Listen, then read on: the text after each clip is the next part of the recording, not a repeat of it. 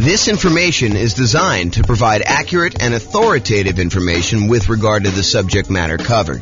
It is offered with the understanding that the presenters are not engaged in rendering legal, accounting, or other professional services. If legal advice or other expert advice is required, the services of a competent professional should be sought. Welcome to the Murfreesboro Real Estate Investing and Real Estate Financial Planning Podcast. Learn all about investing in real estate in Murfreesboro, Tennessee, with a combination of real estate financial planning and modeling with numbers specific to Murfreesboro, plus syndicated, more generalized recordings of live and pre-recorded real estate investing classes, not all of them specific to Murfreesboro. Be sure to stay tuned after the podcast for a message from our sponsors. Well, good morning and welcome, everyone. We've got a pretty exciting class today. By the way, I'm James Orr. The way to start off. Oh, that's awesome. We got a really exciting class today. So in a lot of the other comparison classes, we've been doing these like once a week for the live versions. For the podcast, it's probably about once a month. But for the live versions, we're doing these once a week. And in previous comparison classes, a lot of times we take one strategy and we compare it against a completely different strategy such that sometimes one will do significantly better than another, and sometimes the other one will do significantly better than another.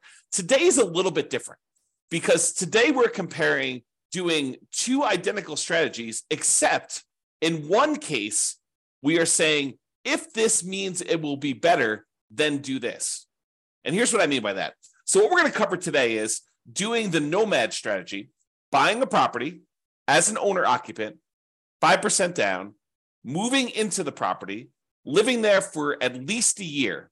It's at least a year because the lender requires you stay in a property for at least a year when you get an owner-occupant loan, with some very unusual exceptions, like you move out of the area or something like that. But if you're buying a property, you buy it as an owner-occupant, you move in there for at least a year, or until you save up for the next property. Then you buy another property with 5% down, move into that property. You keep the last property and you convert that property to a rental property. And then you repeat this process until you have up to 9 rentals, 10 properties total, one that you're living in, 9 rental properties. However, here's the twist for today. Today, we're saying you're both doing the nomad strategy, kind of like person A and person B. You're both doing the nomad strategy. However, if person B gets to the point where they've got enough money saved up in their bank account that they could take that money and pay off their owner-occupant property, the one that they're living in, and have enough money left over for their reserves and stuff like that, but they could pay off their owner-occupant property. And by doing so, that means that they are financially independent, that they have lowered their threshold to be financially independent by doing that. They're not already financially independent, but they lower their threshold to do it. Then go ahead and pay off the property, stop buying more properties, and you've won the game. You become financially independent and you can do that. And so either it's going to be you didn't pay off the property and it's exactly the same as doing the nomad strategy, or in some cases, it's better. And the question that becomes, how much better is it? And is this even a reasonable thing to do to kind of get to financial independence early? That's what we're going to look at today. So is it better to pay off your owner-occupant mortgage when nomading? And we modeled this in 305 U.S. cities, and you'll be able to see which cities this has been more effective in, where paying off your mortgage was better, and which cities it didn't matter. So, as I mentioned, in both scenarios, we're doing the nomad strategy. You're buying an owner-occupant property, 5% down. You're living there for at least a year. You're buying the replacement property and moving in while converting the previous property to a rental. And you're going to repeat this 10 times. That's the model for both scenarios. With the traditional nomad, there's no paying off of the owner-occupant property early. Now, if it gets paid off just organically because you lived there for 30 years, that's fine. But we're not saying you're taking extra money you have sitting aside, invested in the stock market, taking that money out of the stock market and paying off the property. The other model is you do the nomad strategy, but if you, at any point, you have both enough money and by paying off the property, you qualify as financially independent, then go ahead and do it and then stop buying additional properties at that point if you pay off the loan and you are fine. Because I had some stuff where I was running this using the real estate financial planner software where you were paying off the mortgage. And then the next month you'd be like, hey, well, now that I'm financially independent, why don't I go buy another property? And then you were no longer financially independent because you got a mortgage payment on your owner-occupant property. So we had to turn off buying additional properties when you do that. If you want to see the actual comparison, there's a URL on the screen. I'll put it in the show notes as well. But if you go there, you could actually see the kind of charts I'm about to show you, and you can kind of dig into it, mouse over them, see which cities are which, and do that. Okay, so I'll quickly recap what makes you financially independent.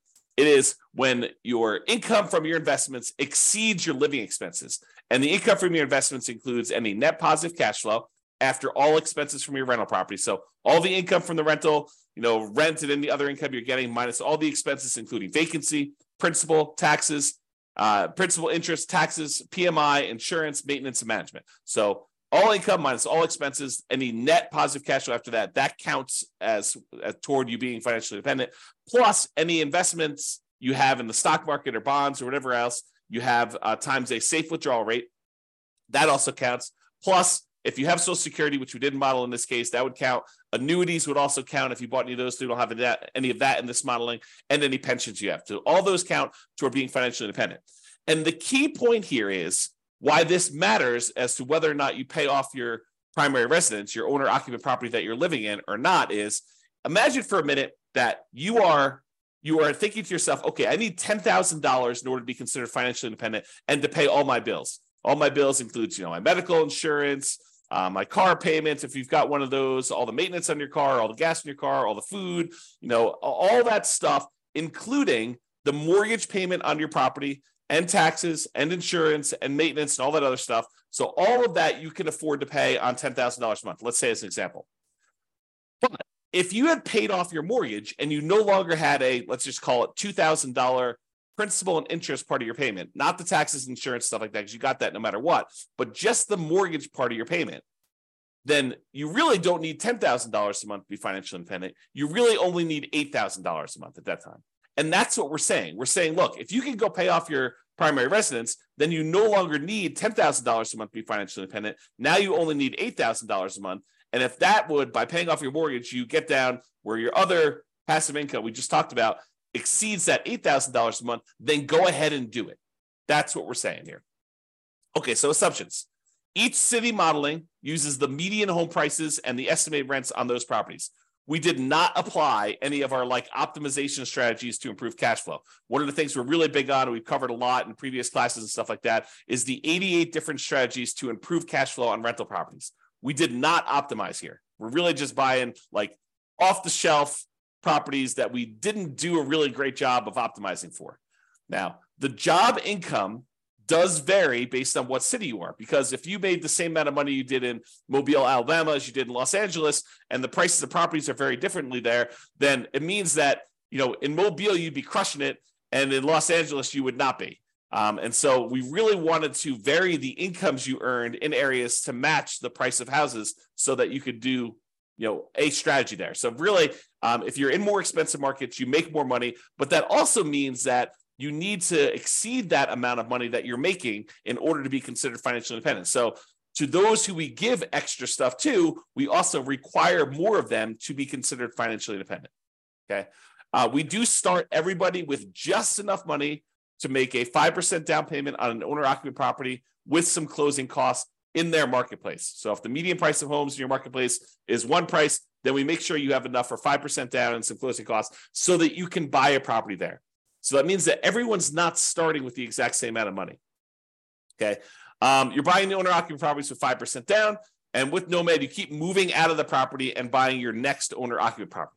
Now, when we do this, the interest rates when buying the owner-occupant properties, which is what we're doing here, is going to be 6.5% with 5% down. In addition to that, there is going to be private mortgage insurance because you're putting less than 20% down. And we do take that into account. Now, if they were buying rentals, which they're not, we would have assumed 7% for non-owner occupant properties with 20% down with no PMI. But we're not doing that in this particular case. We're also assuming that they're earning 7% per year in the stock market. And we modeled it out to 100 years just so that you could see the full length of all that stuff that you've got going on there. You can see all my assumptions in detail if you want to. You can go to realestatefinancialplanner.com/model and dig into your city and see the exact assumptions for your city in excruciating detail. There's a whole bunch of stuff there. Okay, so without any further delay, how big of a difference does paying off that mortgage make? Well, in 305 US cities, in 187 out of the 305, about 60% of the time, you would be financially independent faster if you paid off your owner-occupant property doing the nomad strategy. 60% of the time, you would be better off paying off that property. In 118 cities, it didn't make any difference at all. In other words, you never got an opportunity to pay off the property because it wouldn't have meant you did it any faster. It may still be fast because you're doing the nomad strategy, but it wasn't any faster for you to pay off the property. You would have been better off just kind of letting it go. You would have been financially independent in those cases, okay? So here's the chart showing you like when this happens in aggregate. And you can see for the ones where you pay off your owner-occupant property, it skews earlier. There's a whole bunch. Like these lines, these should be identical if paying off your property didn't make any difference because they're doing the exact same strategy. But we could see with the gray area here that because paying off the property does make a difference, we've moved a whole bunch of things that were out here as to occurring longer, like it was taking longer to achieve financial independence, and we skewed them forward such that a whole bunch happened a lot earlier, a lot faster.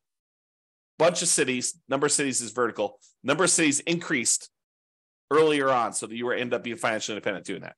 And you might ask me, well, you know, how much faster? Is this like 1 month? Is this like 2 months? No. In some cases, it's like 10 years. In some cases, some really rare cases, like 1 or 2 things, it's like almost 20 years faster for you to have done this, which is crazy to think about. But that's the exception. I would say most of these are, 10 years or less that we're seeing here as being faster. And does it skew where like these things make a difference with only the most expensive properties? No, although I think some expensive properties actually made a difference. But no, it's happening right in this sort of meat of the market. This is $250,000 properties. This is $750,000 properties. So all of them are like the majority of them are between those two prices. So it shows you that this can make a significant difference a lot faster, not just like 1 month or 2 months, which is all the ones down here. The gray ones are the ones where it didn't make a difference at all, by the way. But these show you the difference between those. And you can see that some of them are pretty significant. Now, what about net worth?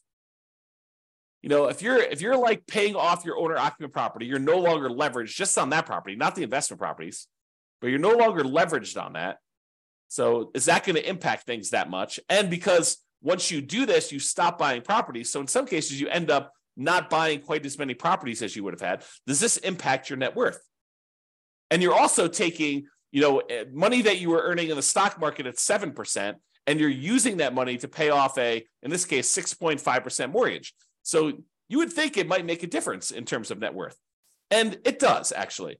So in 66 cities, about 20% of the cases, it was higher. You'd end up with a higher net worth if you didn't pay off your property. If you didn't pay off the owner-occupant property earlier, in 20% of the cases, you would end up with a higher net worth.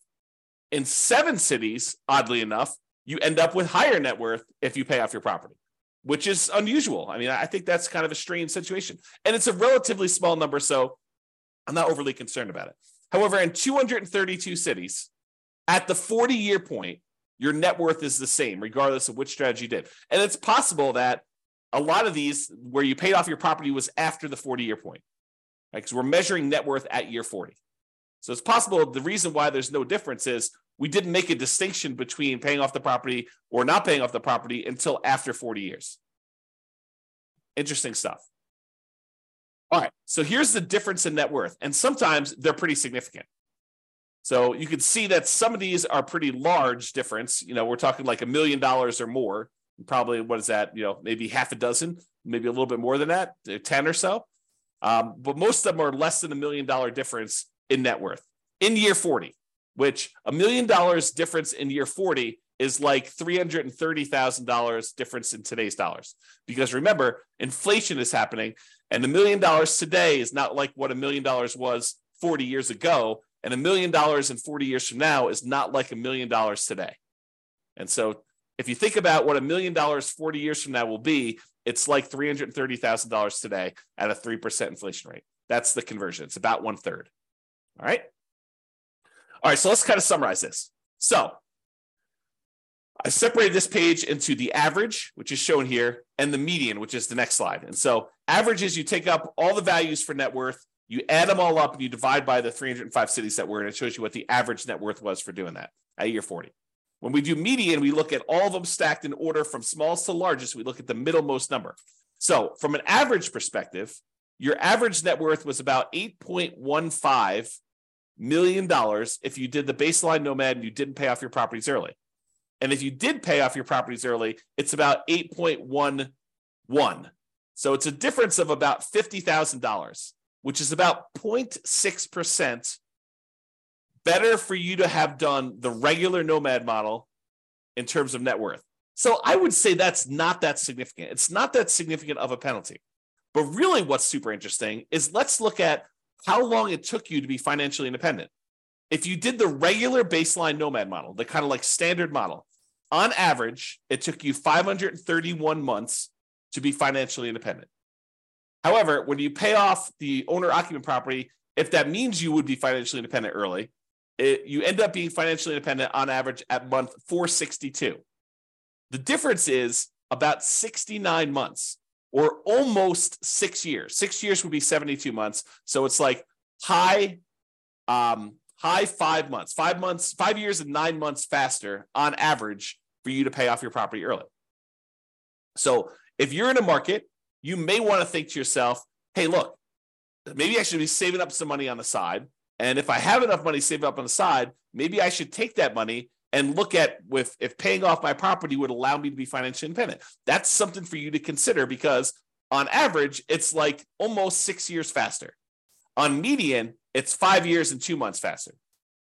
Still very significant. And the difference in net worth is only 1%. Plus, by paying off your owner-occupant property, it makes you a little bit more rent resilient, a little bit more price resilient. Rent resiliency is how far rents can drop before you have negative cash flow. Price resiliency is how far prices can drop before you have negative equity. Debt to income ratio, because you're paying off a mortgage, so that gets a little bit better. Your debt to net worth, how much debt you have compared to what your overall net worth is, that's a little bit better if you pay off your mortgages. And your debt to your account balance, your liquidity measurement, how much debt you have to how much cash you have sitting in the bank where you can handle, any type of monetary stress that requires liquidity, like not equity in your property. So in all those measures, it's actually a little bit less risky. These are measures of risk. It's a little less risky for you to pay off your owner-occupant property. And you end up having slightly less in reserves because you're taking some of your reserve money and you're using that to pay off a property, which then goes into equity, and it's not as easily accessible. So that's the only area where it's higher risk for you to do that. Okay. And that's true both in the average and the median. It is less risky for you to pay off your owner-occupant property when you do that. Okay. So we've been primarily talking about doing this with the median property and what rent would be on that median property. Now, you could apply any of the 88 strategies that we have to improve cash flow on these in order to make your numbers better. Okay. We're basically using those numbers because I don't want to go and pick like the absolute best deal that you could find in a marketplace where not everybody could go and find those deals. Now, you should be able to, and you could do this, do better than what I'm suggesting. You should be able to go into your marketplace and do better than what I'm suggesting here because I'm not really picking great properties. Now, if you're an expert in your local market, which I am not, I'm not an expert in 305 real estate markets. I don't understand the nuances of all these different markets. I barely understand the nuances of the market I live in.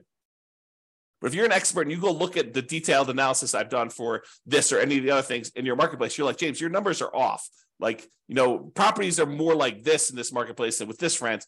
Let me know. I will go ahead and update the database, rerun all the scenarios, and then your marketplace will be correct. So just reach out to me via email. Go look at your stuff there and say, I think it's better if you do this. Now, what I don't want you to do is go in there and say, this one deal I found in the last 10 years, it was these numbers and it was amazing.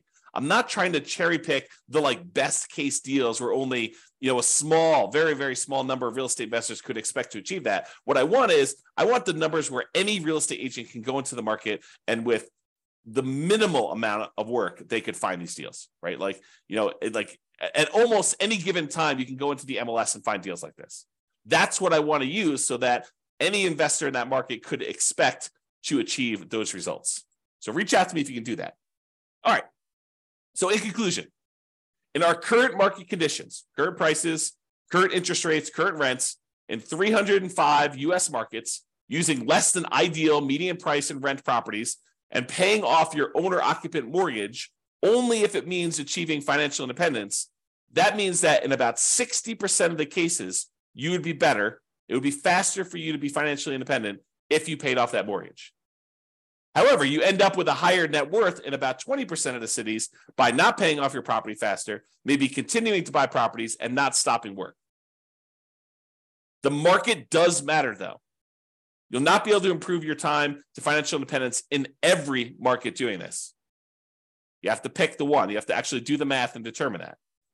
It is best if you look closer at your specific market and apply as many of the 88 cash flow improving strategies as practically possible to improve on your implementation of this, and then evaluate every 6 months, every 3 months, every year, and look at your situation and say, should I pay off my owner-occupant property now? Should I take any money I have set aside?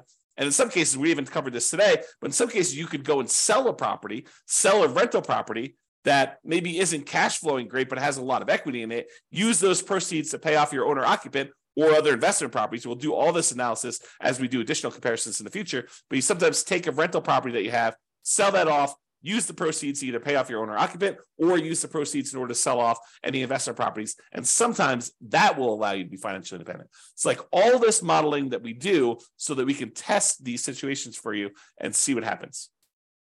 That's all I got for you. I assume there's no questions. If there are, let me know. But thanks everybody for coming on, and I will see you all on the next video. Bye-bye for now. With home prices up, mortgage interest rates up, and rents up, but not quite enough to counteract the higher prices and interest rates, cash flow on rental properties in Murfreesboro is harder than ever. Book a call with the Real Estate Financial Planner to apply our proprietary 88 strategies to improve cash flow on your rentals. See the show notes for a link to schedule your call and improve your cash flow today.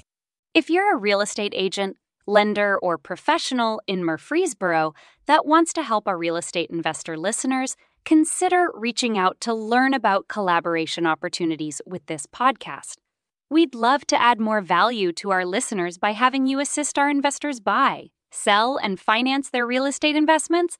See the show notes to schedule a call to discuss collaboration opportunities.